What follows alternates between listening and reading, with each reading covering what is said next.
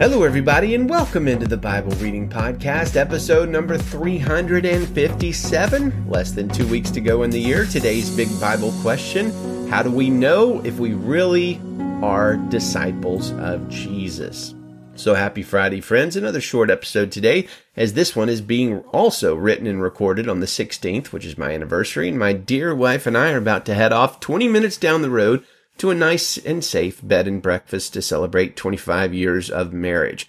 Today, we are reading 2 Chronicles 21, Zechariah 5, John 8, and Revelation chapter 9. And our focus is in John 8, although I could say the creatures of the abyss described in Revelation 9 are really quite fascinating.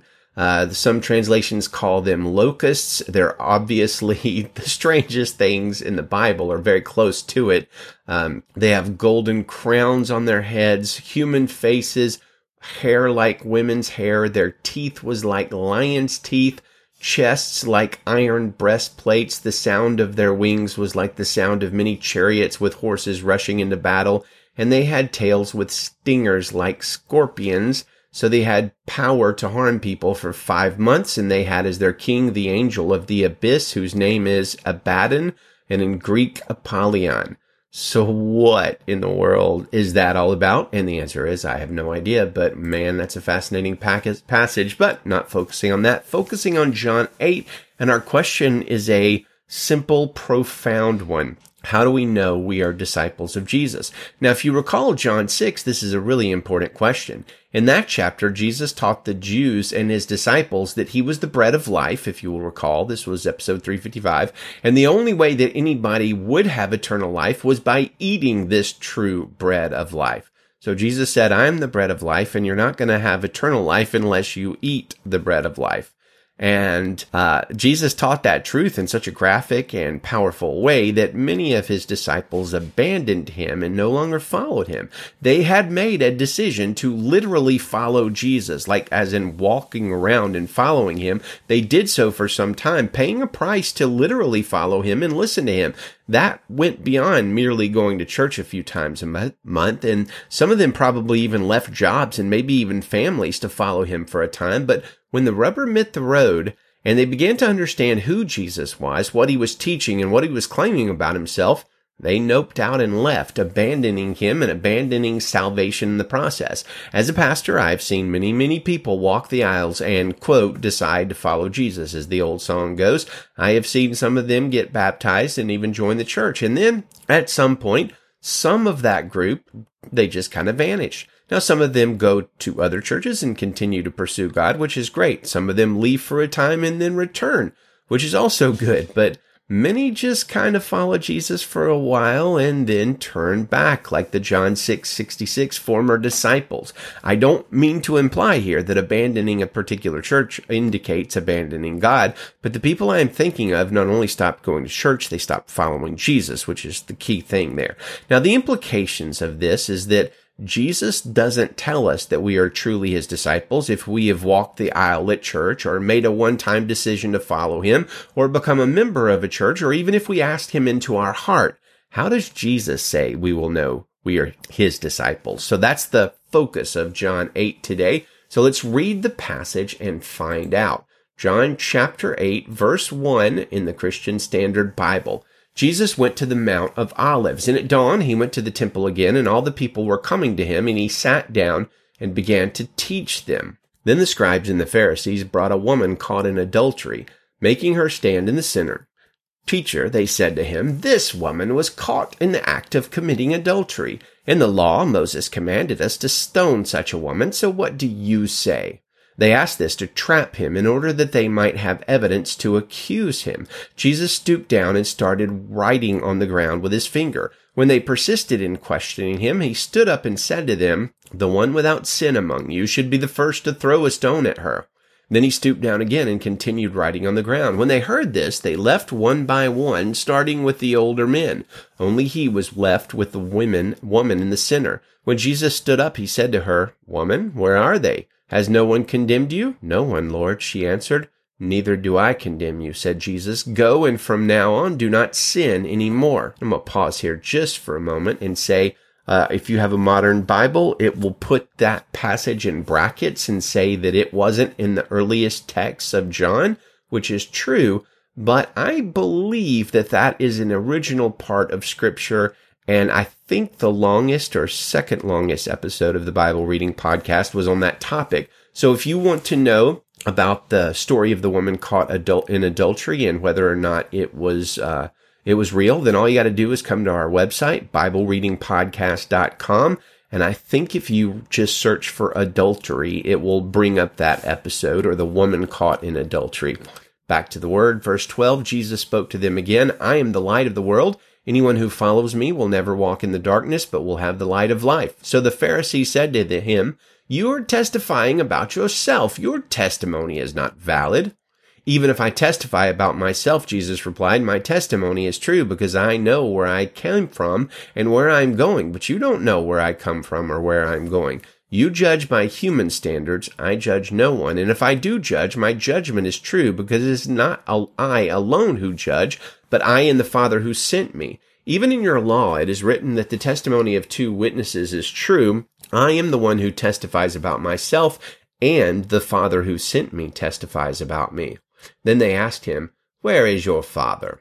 You know neither me nor my Father, Jesus answered. If you knew me, you would also know my Father. He spoke these words by the treasury while teaching in the temple, but no one seized him because his hour had not yet come. Then he said to them again, I am going away. You will look for me, and you will die in your sin. Where I am going, you cannot come.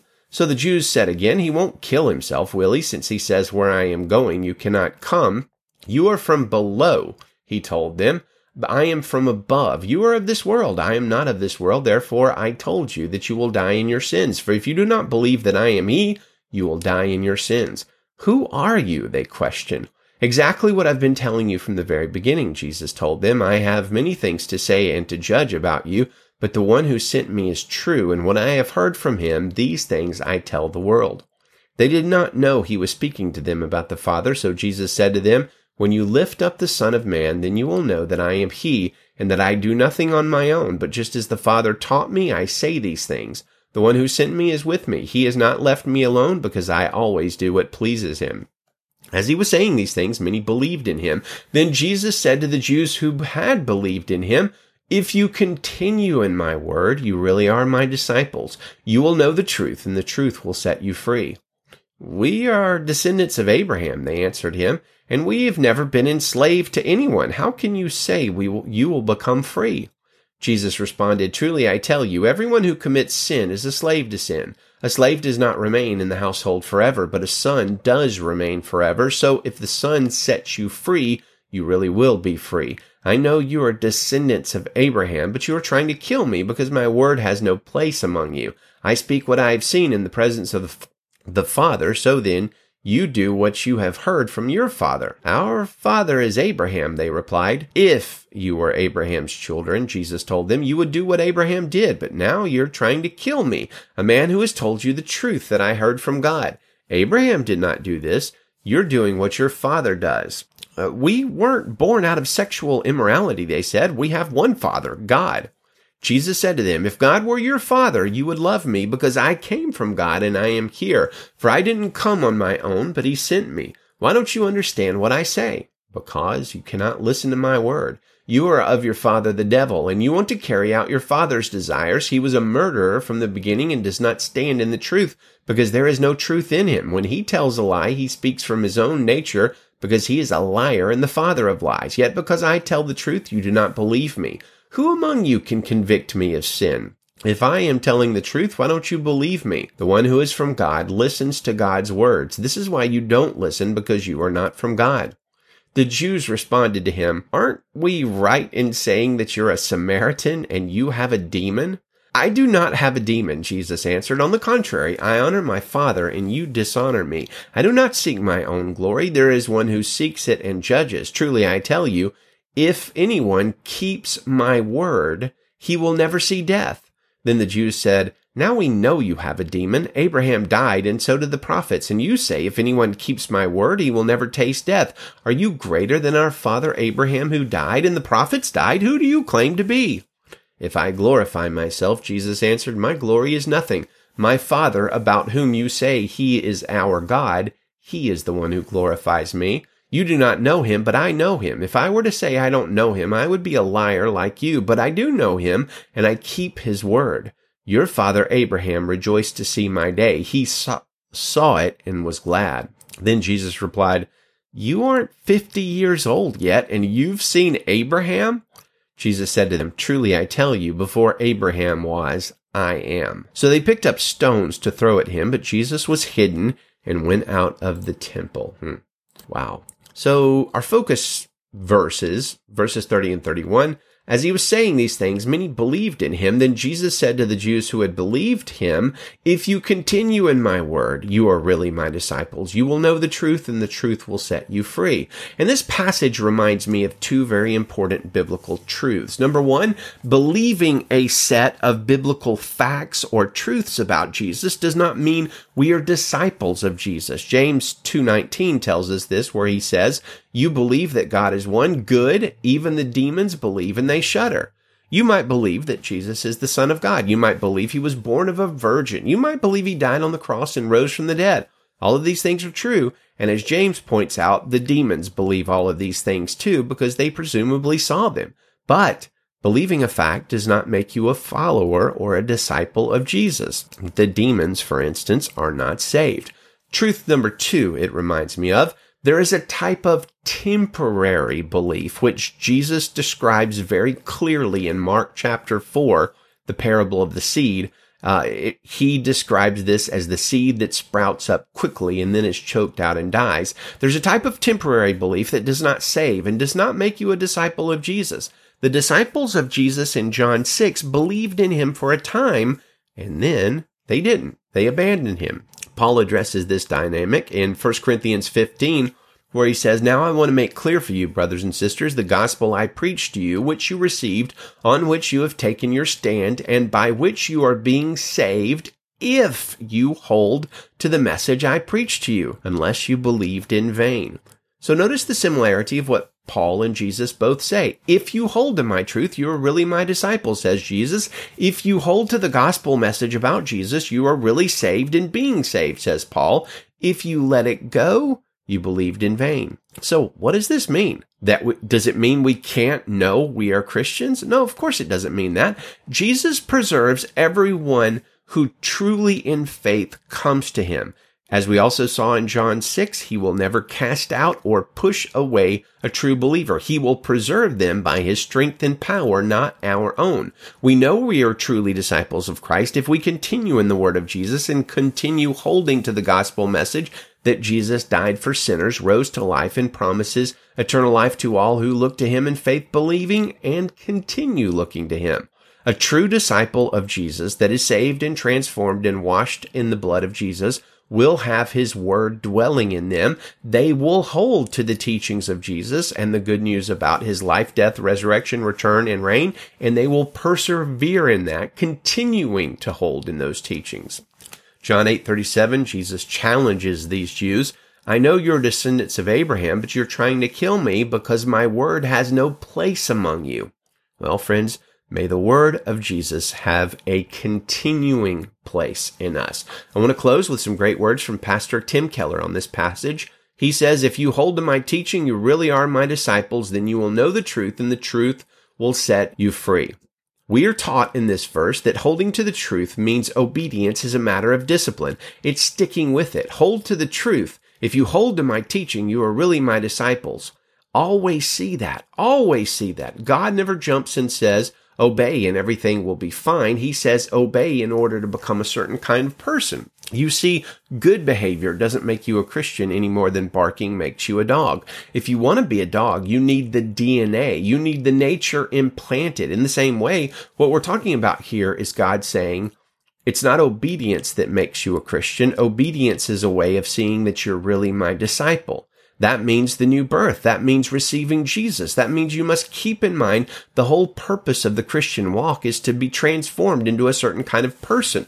The freedom only comes from being that kind of person and developing that kind of character.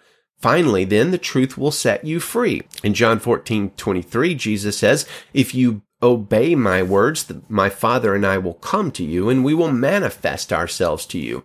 Christian friends, if God isn't real to you right now, somehow in some way, you need to go back and say, where am I not holding to his word? If I hold to his word, obedience is what brings reality. Psalms 1 says the mark of the godly man is not that he prays day and night. It's not that he witnesses on the street corner day and night. What does it say he does day and night in Psalms 1? It says he meditates on the law of God and he delights in it. He delights in the law of God and he meditates on it day and night. The mark of a godly man, says Keller, is that he is someone who loves to have God tell him what to do. He loves to have God's word examine his life. Do you like that? If you don't, that will tell you something about the state of your soul, because you see freedom, perfect freedom, comes from his service. Jesus Christ says, my yoke is easy and my burden is light. If you're being crushed today, it's because you have some other yoke, some other burden on. The only yoke that will not crush you is to put on absolute unconditional obedience, making Jesus supreme in your life, no other Lord. Then and only then will you be free. If you hold to my teaching, you are really my disciples. Then you will know the truth, and the truth will set you free. And if the Son sets you free, you will be free indeed. Friends, may we walk in that freedom. We continue in 2 Chronicles 21, verse 1. Jehoshaphat rested with his ancestors and was buried with his ancestors in the city of David. His son Jehoram became king in his place. He had brothers, sons of Jehoshaphat, Azariah, Jehiel, Zechariah, Azariah, Michael, and Shephatiah. All of these were the sons of King Jehoshaphat of Judah. Their father had given them many gifts of silver, gold, and valuable things, along with fortified cities in Judah, but he gave the kingdom to Jehoram because he was the firstborn. When Jehoram had established himself over his father's kingdom, he strengthened his position by killing with the sword all of his brothers as well as some of the princes of Israel.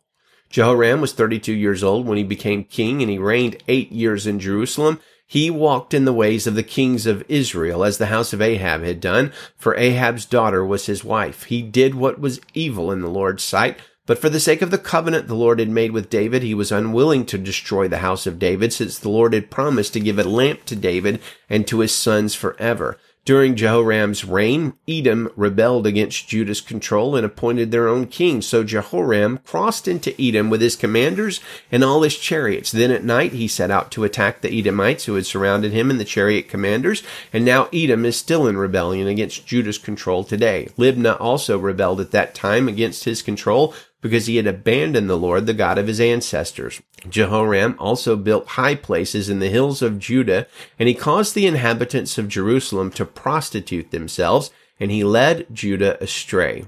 Then a letter came to Jehoram from the prophet Elijah, saying, "This is what the Lord, the God of your ancestor David, says, because you have not walked in the ways of your father Jehoshaphat, or in the ways of King Asa of Judah, but have walked in the ways of the kings of Israel, have caused Judah and the inhabitants of Jerusalem to prostitute themselves like the house of Ahab prostituted itself, and have also killed your brothers, your father's family, who were better than you. The Lord is now about to strike your people, your sons, your wives, and all your possessions with a horrible affliction. You yourself will be struck with many illnesses, including a disease of the intestines, until your intestines come out day after day because of the disease." And the Lord aroused the spirit of the Philistines and the Arabs who lived near the Cushites to attack Jehoram. So they went to war against Judah and invaded it. They carried off all the possessions found in the king's palace and also his sons and wives. Not a son was left to him except Jehoahaz, his youngest son. After all these things, the Lord afflicted him in his intestines with an incurable disease. This continued day after day until 2 full years passed. Then his intestines came out because of his disease, and he died from severe illnesses. But his people did not hold a fire in his honor like the fire in honor of his predecessors.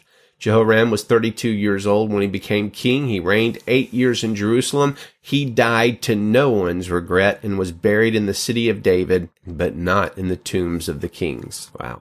Amen. Zechariah 5, verse 1, I looked up again and saw a flying scroll. What do you see? He asked me. I see a flying scroll, I replied, 30 feet long and 15 feet wide. Then he said to me, this is the curse that is going out over the whole land for everyone who is a thief, contrary to what is written on one side, has gone unpunished, and everyone who swears falsely, contrary to what is written on the other side, has gone unpunished.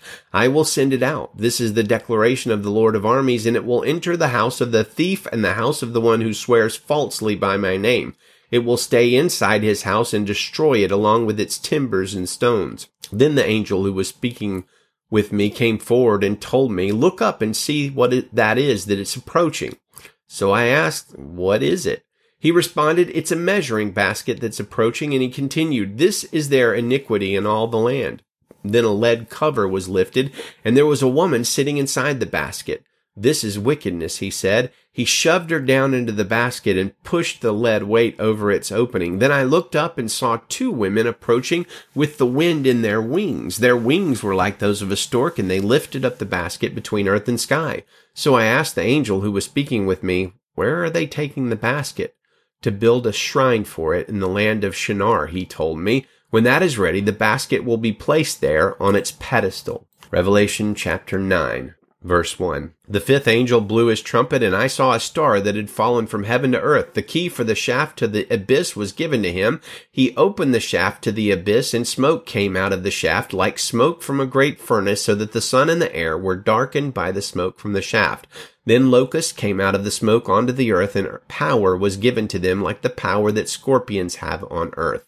They were told not to harm the grass of the earth or any green plant or any tree, but only those people who do not have God's seal on their foreheads. They were not permitted to kill them, but were to torment them for 5 months. Their torment is like the torment caused by a scorpion when it stings someone. In those days, people will seek death and will not find it. They will long to die, but death will flee from them. The appearance of the locusts was like horses prepared for battle. Something like golden crowns was on their heads. Their faces were like human faces. They had hair like women's hair. Their teeth were like lions' teeth. They had chests like iron breastplates. The sound of their wings was like the sound of many chariots with horses rushing into battle. And they had tails with stingers like scorpions, so that with their tails they had the power to harm people for 5 months. They had as their king the angel of the abyss. His name in Hebrew is Abaddon, and in Greek he has the name Apollyon. The first woe has passed. There are still 2 more woes to come after this. And the sixth angel blew his trumpet. Then from the 4 horns of